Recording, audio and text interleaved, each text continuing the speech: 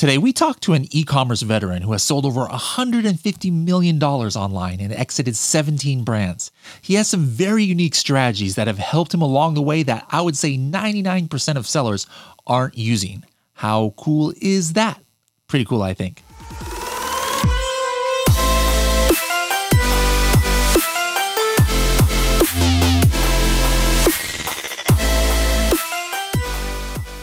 Are you a YouTube vlogger, blog writer, course creator, or other kind of influencer or educator?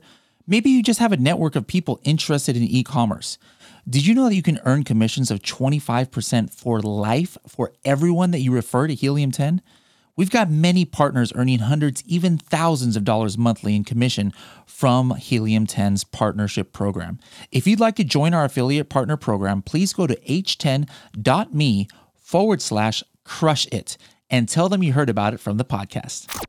Hello, everybody, and welcome to another episode of the Serious Sellers Podcast by Helium 10. I'm your host, Bradley Sutton, and this is the show that's a completely BS-free, unscripted, and unrehearsed organic conversation about serious strategies for serious sellers of any level in the e-commerce world.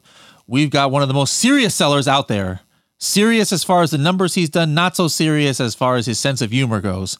But Sean, how's it going? Man, it's going well. So glad to be here. Thank you. I'm humbled to be on your show, Brad. Well, it's great to have you. You know, we just recently connected. You know, I met you out at the at a conference in Mexico, and this guy was throwing out $100 bills to people who were paying attention. I'm like, no, that's what I've been missing. That's why why people keep dozing off in my talks when I go places, because I'm not giving them incentive enough to stay awake here. So I was like, I want to bring this guy on the podcast. We're not going to, give your whole presentation here. That was pretty high level. And you also spoke recently at the Elite, but I wanted to focus a little bit on your journey because it's pretty impressive. And then we can talk a little bit about some of your strategies, which I personally think are fairly unique, things that I haven't really heard, that, in the mainstream, a lot of, Amazon and Walmart sellers are really focusing on. And that's what this podcast is all about. It's like, hey, we want to, there's not just one way to have success in e-commerce, and we want to get a wide variety of strategies that work for different people, and that might work for some, might not work for others, but we can make the decision at the end of the day once we get all these strategies. So first of all, let's just start from where you were born and raised. Sounds like from your accent, London. I take it, is it, or? You're close. South Africa. No, actually, I've come from central Indiana, right outside of Indianapolis, Indiana, racing capital of the world. But I'm pretty well traveled. I've been blamed for being Texan and Tennessean and all sorts of things. So it's called a lazy tongue, Bradley. Okay. Now, did you go to college out there too, or did you move around? We moved around quite a bit when I was growing up. I started my first business when I was in high school, 16 years old. And so, that was pretty much, there was a lot of turbulence, I guess was the best way to put it, in my teen years and my early 20s. So we did a lot of moving around. What was that first business? Well, while I was in high school, I started a business importing fresh cut flowers from South America. And, it took me a little while after I saw a couple of movies about Pablo Escobar, why every single time my fresh cut roses come in from Colombia, South America, that U.S. Customs had to go through them all to make sure, there wasn't any coffee hidden in the roses. You know what I mean? Yeah. Nothing extra in those imports. You got this 16-year-old drug dealer, I guess, there, like from thinking there. Okay. And then high school ended. What was your route right after that? Well, so what I did is I went to high school for about 6 years, actually, because my business was pretty demanding on my time, and I'd already had 2 or 3 employees that I'd hired. So I got to the point where it was kind of funny. Last couple of years of high school, I was only doing 3 classes in the morning, and then I go take care of my business in the afternoon. So that's why I said it was pretty turbulent, but it taught me a lot. Face-to-face, person-to-person, belly-to-belly sales. It's just great training for anyone that wants to be in business. Okay. And then did you go to college after that then? No, actually, I skipped that route and started hiring all my friends from high school. And, since then, I've never looked back. I've always created the value out there and been paid well for it. I have to tell you about my only job, though. We can't leave this one out. I thought you read the book, though, Bradley. You didn't read the book that we just put out in February? Not yet. Okay. I tell the story in the book, but basically I got a job at 16 years old working at McDonald's, of all places. The only job I ever had. So I put in a total of 16 hours in 2 weeks. And when I got my check for about $80, including the bonus, I was able to use that to go out and buy my first round of fresh cut flowers from a local florist, and then just started going up the chain, going eventually making it right to the growers in South America. And that's when I started importing and wholesaling the flowers. So it was a tremendous journey at the time. It seemed like it took forever, but looking Yeah. back, man, it was just like, lightning. Now, how and when was your first entry into the e-commerce world? Not necessarily Amazon, but whatever Sure. on the internet. Well, it's kind of funny. It was in 2005. I had discovered, I'd been in the internet, don't get me wrong, but the first time I made a sale online, I basically built a website for a product that I discovered online. It was a UTV, like a side by side. They're super popular now. A what? You go back, a UTV, a side by side, like a Rhino or it's like a ATV vehicle, but it's with a steering wheel. It's called a side by side. Okay. I got Come you, on, man. They don't have those in California. I'm not into the outdoor things. I just stay in my studio pretty much all day. I don't know what anything is outside of my office. Well, I identified the opportunity, so I used an old software called Front Page Editor for Microsoft, which doesn't even exist. Oh man, that brings a blast from the past. I haven't heard that word in 20 years. Yeah. My goodness. Yep. So I used Front Page, and I created what would be equivalent, Bradley, to an electronic business card with a giant toll-free number. Ugliest website you ever seen. And that was my first round with e-commerce. So basically I said, here's the product, here's the price, call to order. My phone started ringing crazy. And, eventually we were selling this $6,000 product over the phone via Google Ads and a website. And that's really how I started doing e-commerce. Okay, and then we'll fill in the gaps a little bit, but fast forward, now 2022, like how much revenue have you generated from online sales from that first venture to now?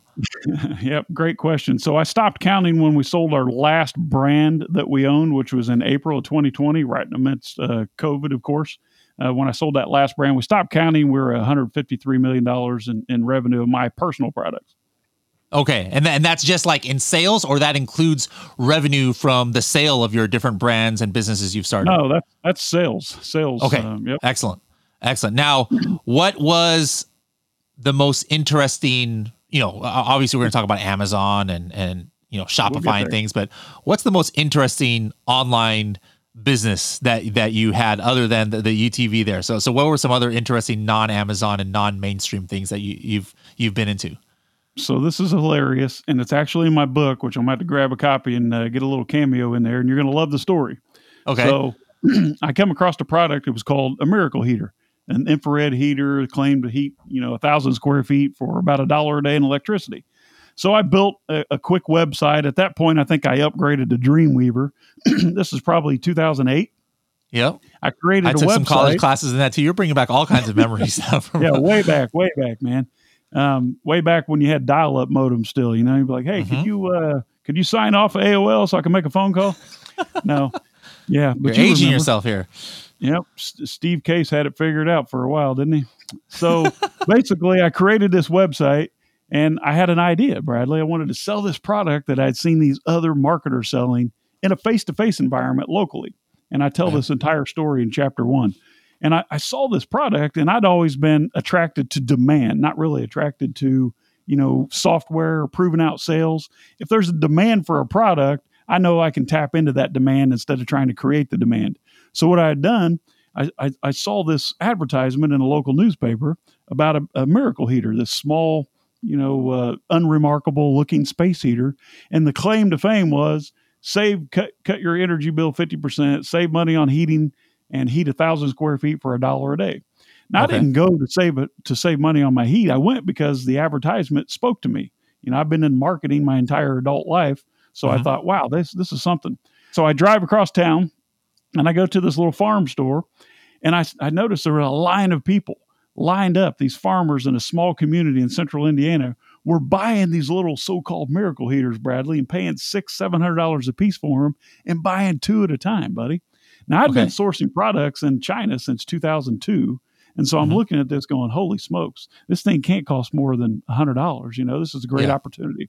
I raced home, wiped out my big giant HP, looked like a 31-inch screen laptop, the kind that you can heat your living room with if you run it all day. You didn't even need that other space heater then if you got one of those. Exactly. So I threw together this ugly website using Dreamweaver, and it was the same deal. It was, here's a phone number, call to order. And I put these heaters that I did not own. All right. I put these heaters on a website, and I think I did it for $379, call to order.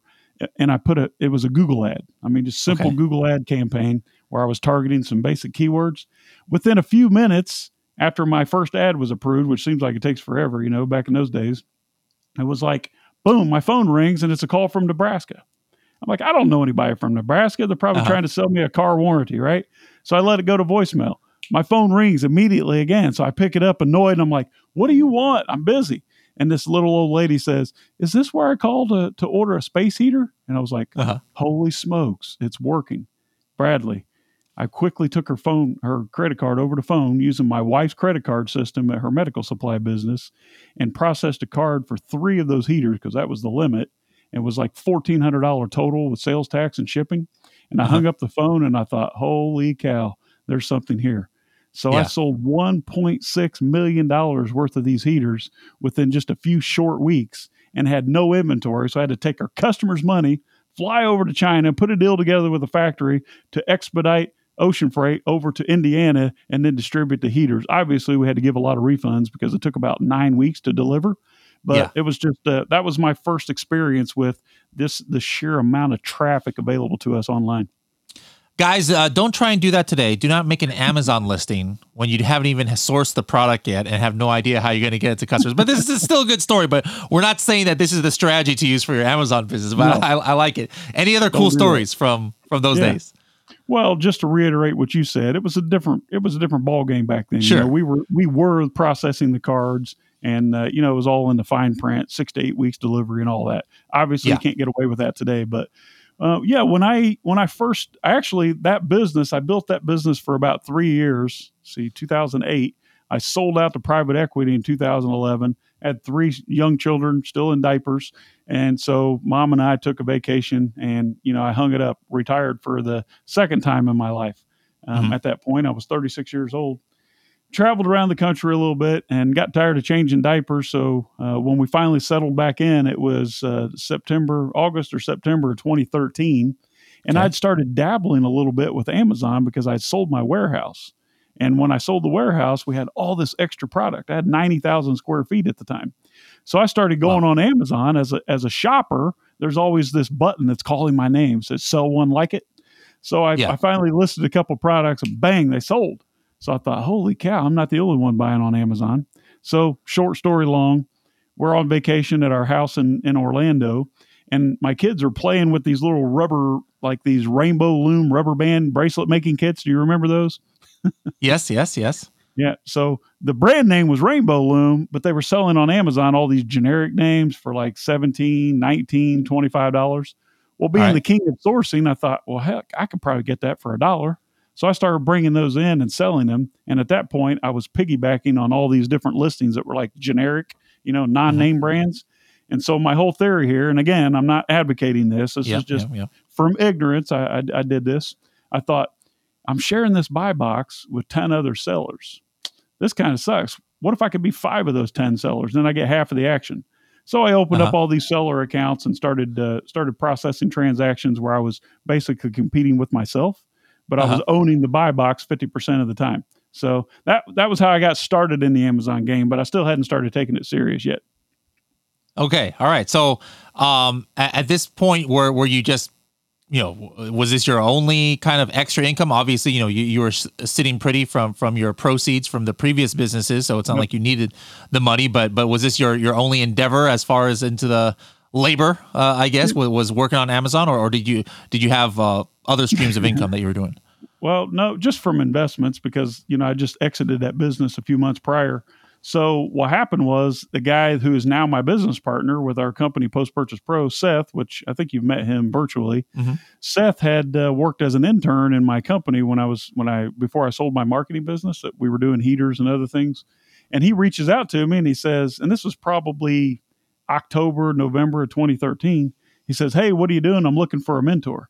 Man, that text was a lifesaver, Bradley, because I was bored out of my mind, man. It's like it's in my blood. I have to be productive. I can't just sit around and Yeah. change diapers all day. Nothing against moms that change diapers, but Uh-huh. I'll take Uh-huh. my job any day, right? So Seth says, I need a mentor. And I said, well, let's meet at Starbucks for a cup of coffee tomorrow for lunch. So Seth leaves his job. He's working in a cubicle at Simon Properties there in Indianapolis.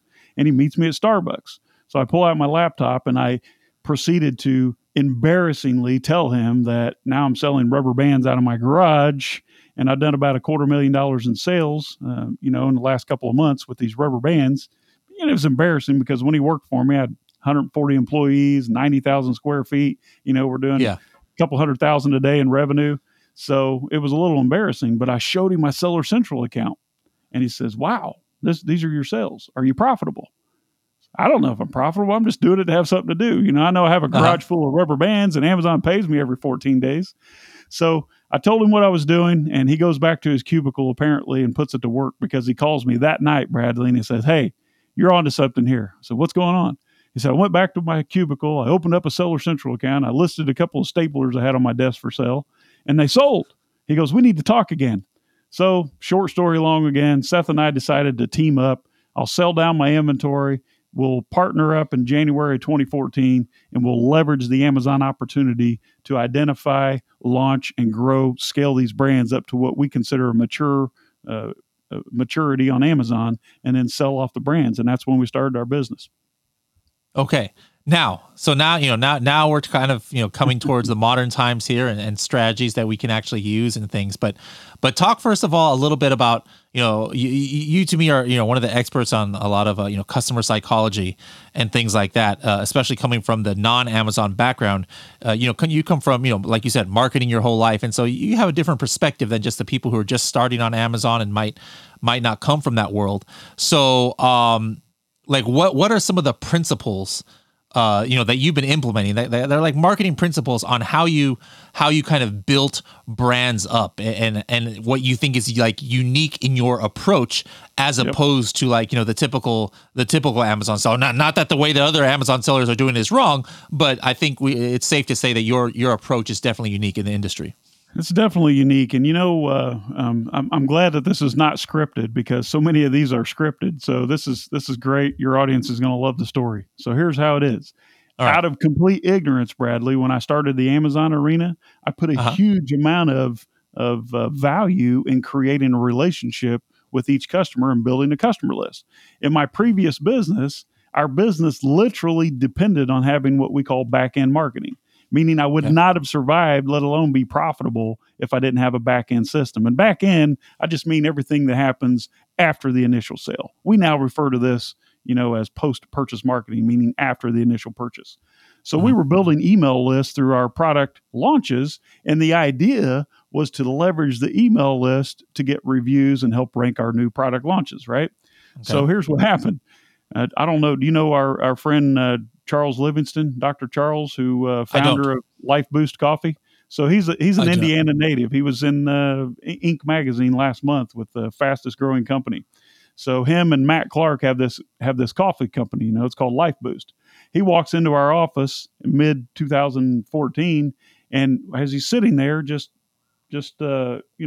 minding his own business while we're getting ready to do lunch, he noticed this big pile of warranty registration cards, postcards, sitting on the desk, like in the reception area, because we actually had a physical office back then with employees and everything.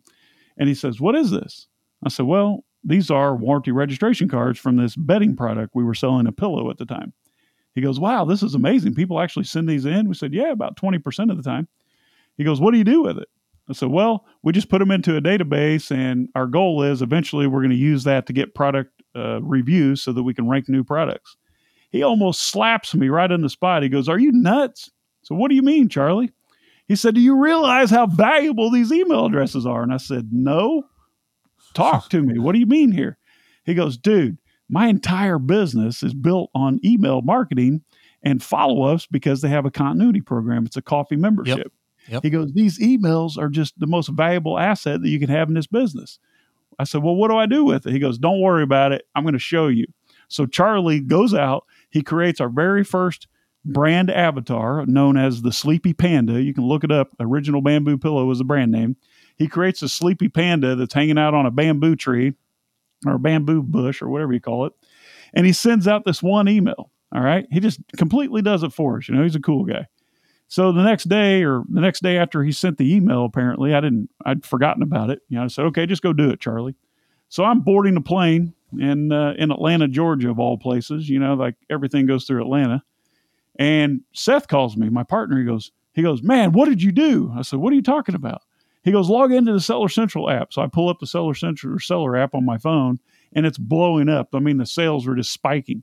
I mean, a product that does $600-700 a day now has done $20,000 in like the first hour.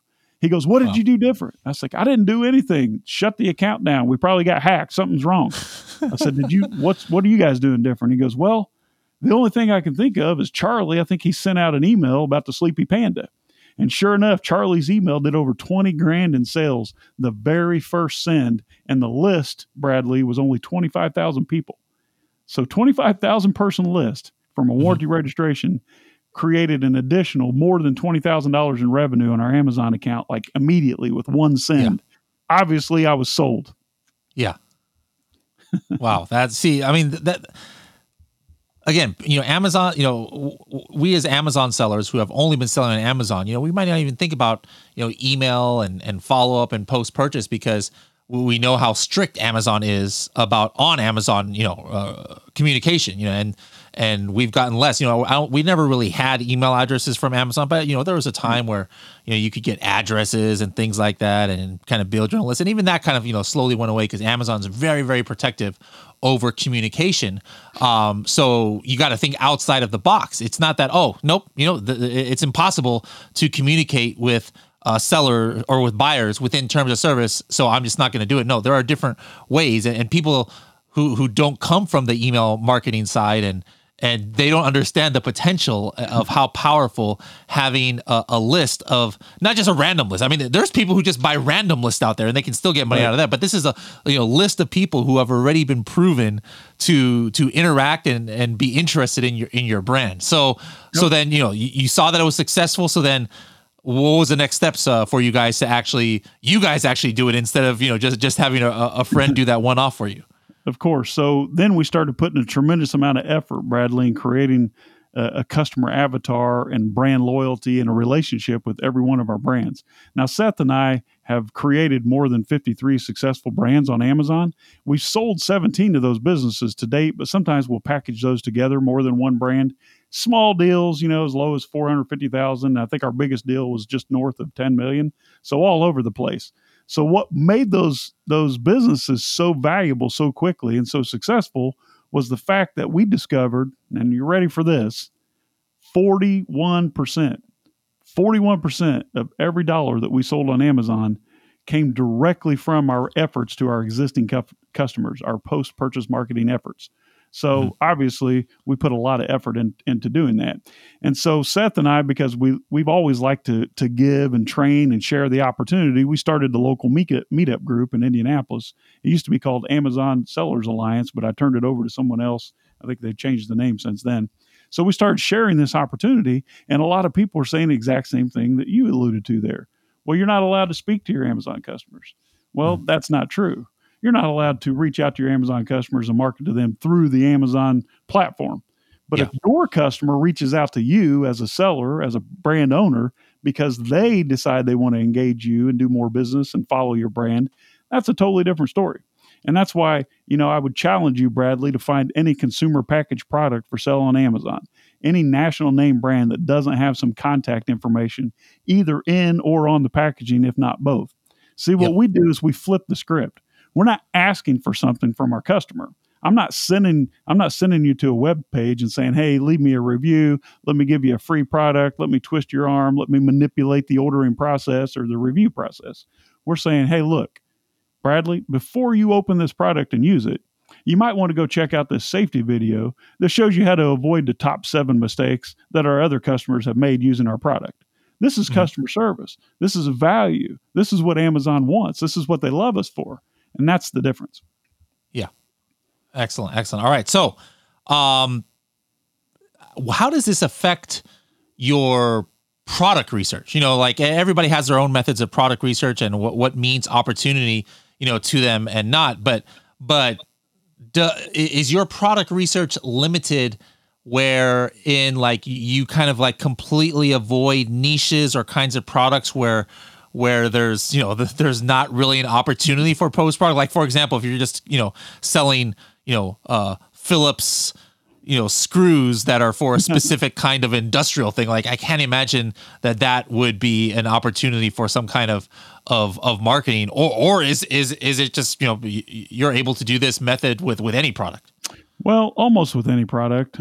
Each product has a unique offering. Obviously, I don't need to tell you what not to do with a claw hammer. If you hit yourself on the thumb, it's going to hurt. So we take each product and we look at that differently, and we try to come up with something that makes sense for that particular category. But when it comes to product selection, like you said, it's easy if you build the brand around a person, not around a product. You see, what a lot of sellers get wrong, in my opinion, Bradley, and I don't know everything, but we've launched over 1,000 products on Amazon to date. So I've made a few mistakes. And what I see sellers get wrong is they're focused on the product.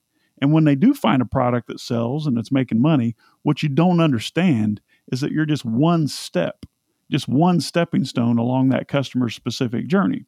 It's about the customer. It's not about the product. And if you stop and look at it and you ask yourself maybe, hey, what is the next most obvious purchase that this customer is going to require after they purchase my pillow? Maybe it's a sleep mask, or we used to sell a weighted hula hoop. A weighted hula hoop was a brand new product. The demand was crazy and no one was meeting it on Amazon. When I launched that product, though, it took off almost immediately using some of the strategies that I've shared with you in recent sessions. But what we understood was that customer was on a journey. Bradley, you're not just going to go out and buy a weighted hula hoop on a whim, right? You're on a journey. Maybe it's fitness, maybe it's weight loss, or whatever. So what is the obvious product that you may purchase before that?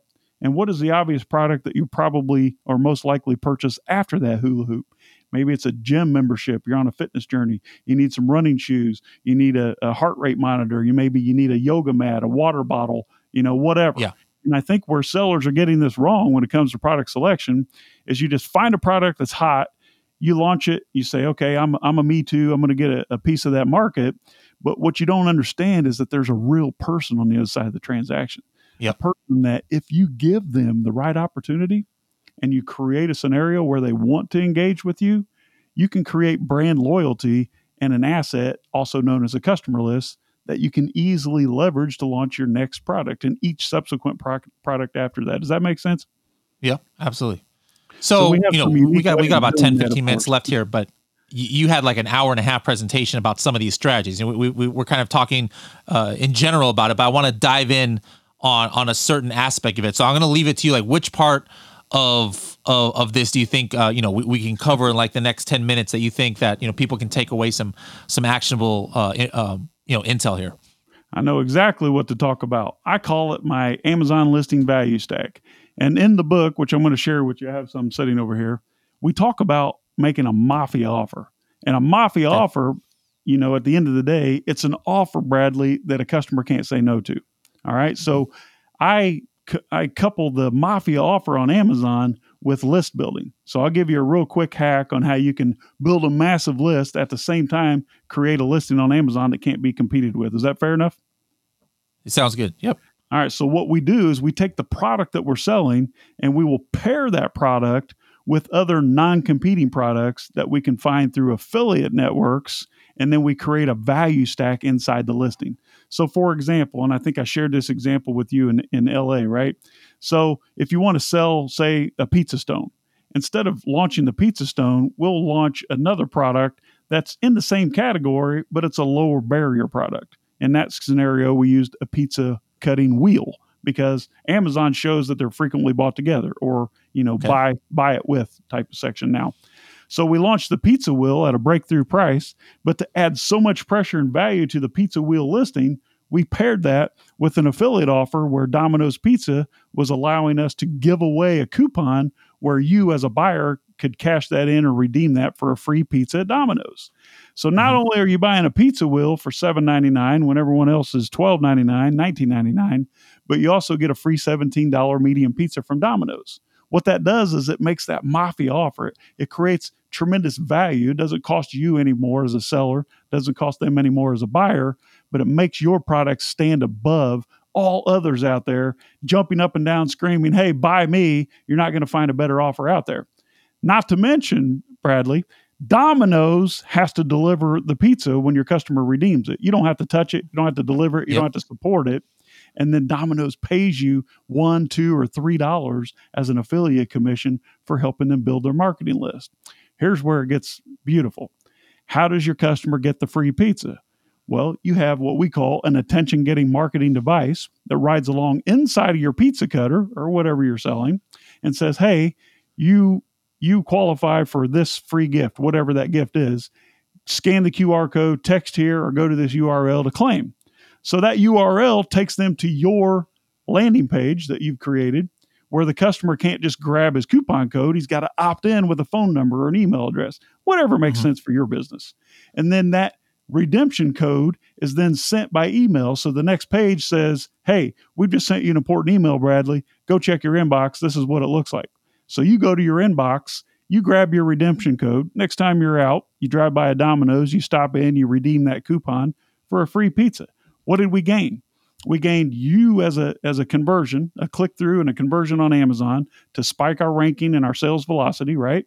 We're showing Amazon that we're important, that we're relevant, that we're trustworthy, and that our listing is converting. Number two, we collect your email address. Now we can market other pizza products along your customer journey. And then Domino's, as a customer, you get a free pizza, which is tremendous value, and Domino's collects you as a customer for their marketing list. Everyone wins. And those less savvy sellers out there are left in the cold wondering how in the heck you beat them at their own game with the same product at a lower price. They'll never know, but only you and I know the secret, right? So then the process, if we were to break it step by step, like if we're thinking about the product research or initial research to find out what is going to be your main product, maybe the product that you find is that pizza stone. But then instead of just going in and launching that, what you do is you take a step back and say, all right, what is maybe more of an entry level product, that people who would be interested in this pizza stone would be interested in. That's where you go with that pizza cutter. And then that one, at that point, you launch that first, but you're not trying to make money. What you're doing is you're trying to get brand followers and gather email addresses. Right. And then so after you decide what that secondary product is, now you go maybe bring in some kind of offer from outside, like you said, the free Domino's pizza, bundle it. And then by the time you build up, your list and have, have a good customer list, now at that point is when you are ready to launch your original product research, which is that pizza stone. Exactly. And now with the pizza stone, are you still doing any kind of bundle or at this point you're just fine offering the pizza stone because you've got this list of customers? Well, we've identified the pizza stone, Bradley, as a possible opportunity. That's a massive opportunity on Amazon, but the problem is it's highly competitive, it's heavy, it's high MOQ, it's just high barrier to entry. So the idea is to take a step backwards and find something that's easier. Get some low-hanging fruit, generate a ton of sales, and then for those opt-ins, you use those opt-ins to launch the pizza stone. With that pillow business we talked about earlier, we sold that when we launched that pillow. We didn't start with the pillow. We started with a sleep mask, cheap cut and sew product that we sold for like $4.99. We sold 250,000 sleep masks so that we generated a buyer list of 50,000 because we had about 20% opt-ins on our landing page. So now we have 50,000 customers who already know, like, and trust us. That's who we launched the pillow to. This works every single time. It's what all the big companies are doing.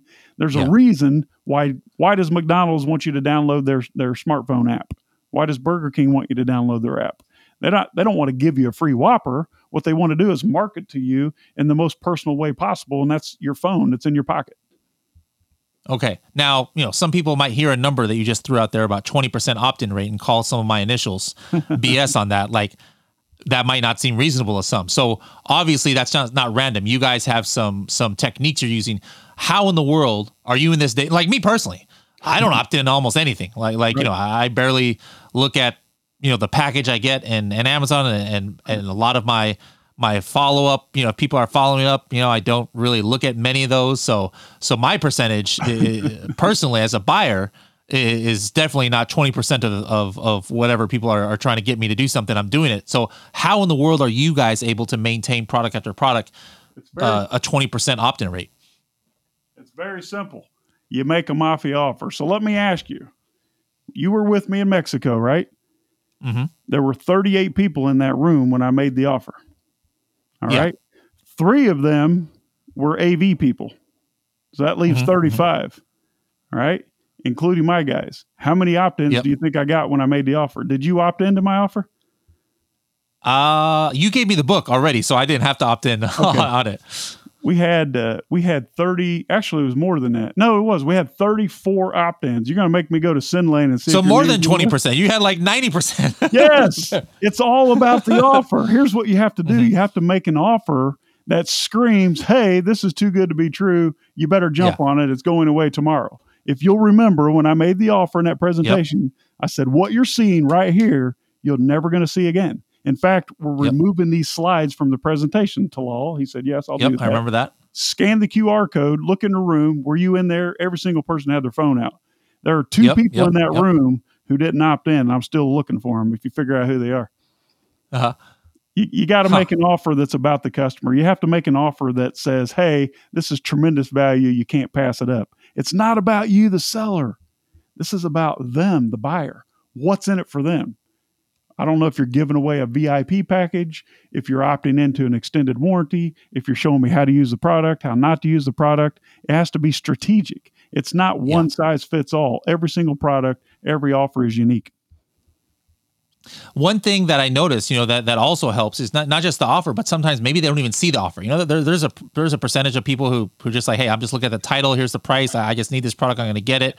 I didn't even realize they're offering a free Domino's or something. But you guys are doing some pretty unique things on your insert cards, where you showed me a couple insert cards. Like I was like, how is this even a thing? I didn't even know this is a thing. I have a pile of them right here. Would you like to see? Well, just describe it. Most of our listeners, there's a few who are watching this on YouTube, but most are just listening. So if you can just kind of verbally describe what some of these are. Well, first of all, don't call it a product insert. There's so many Facebook groups out there that give product inserts a bad name. Oh, I heard about a guy who heard about a guy who heard about a gal who got her account shut down. Well, dummy. They're asking for reviews and a product insert. That's a no-no. What we do is we call it an attention-getting marketing device. This is a device that demands attention. Maybe if you have a supplement product, we put a sticker on top of the bottle. The sticker is a bright red sticker and it says, "Stop before using this product. See important safety instructions here." Well, hello, that screams value, right? That's customer service. When you got ready to open our compressed bamboo memory foam pillow, it said, "Stop before opening this pillow. Go check out this safety instruction video that shows you how to avoid the top 3 mistakes that our other customers have made using this product." When you open one of our products, it's about the presentation. I don't care if there's a business card. This is a stupid product insert that I had recently in a product. It's even in what I call broken English. It's written by a Chinese supplier.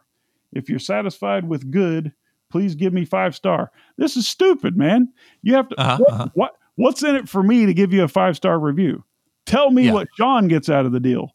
Our product, our attention-getting marketing device gets more attention than the daggone product that you bought. It literally jumps out at you when you open it.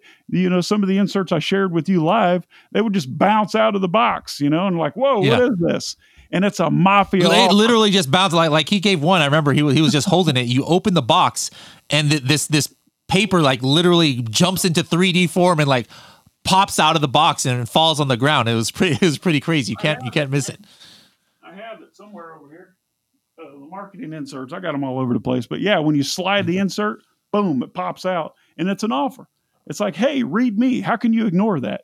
Especially if it's bright red, has a stop sign on it, it says caution. Anything you can use to get the customer's attention, and always make it about them. It's never about you. Remember, as a consumer, I'm selfish. My favorite radio station is WFM. What's in it for me? I don't care about Bradley the seller. I care about Sean the buyer. So make it a no-brainer.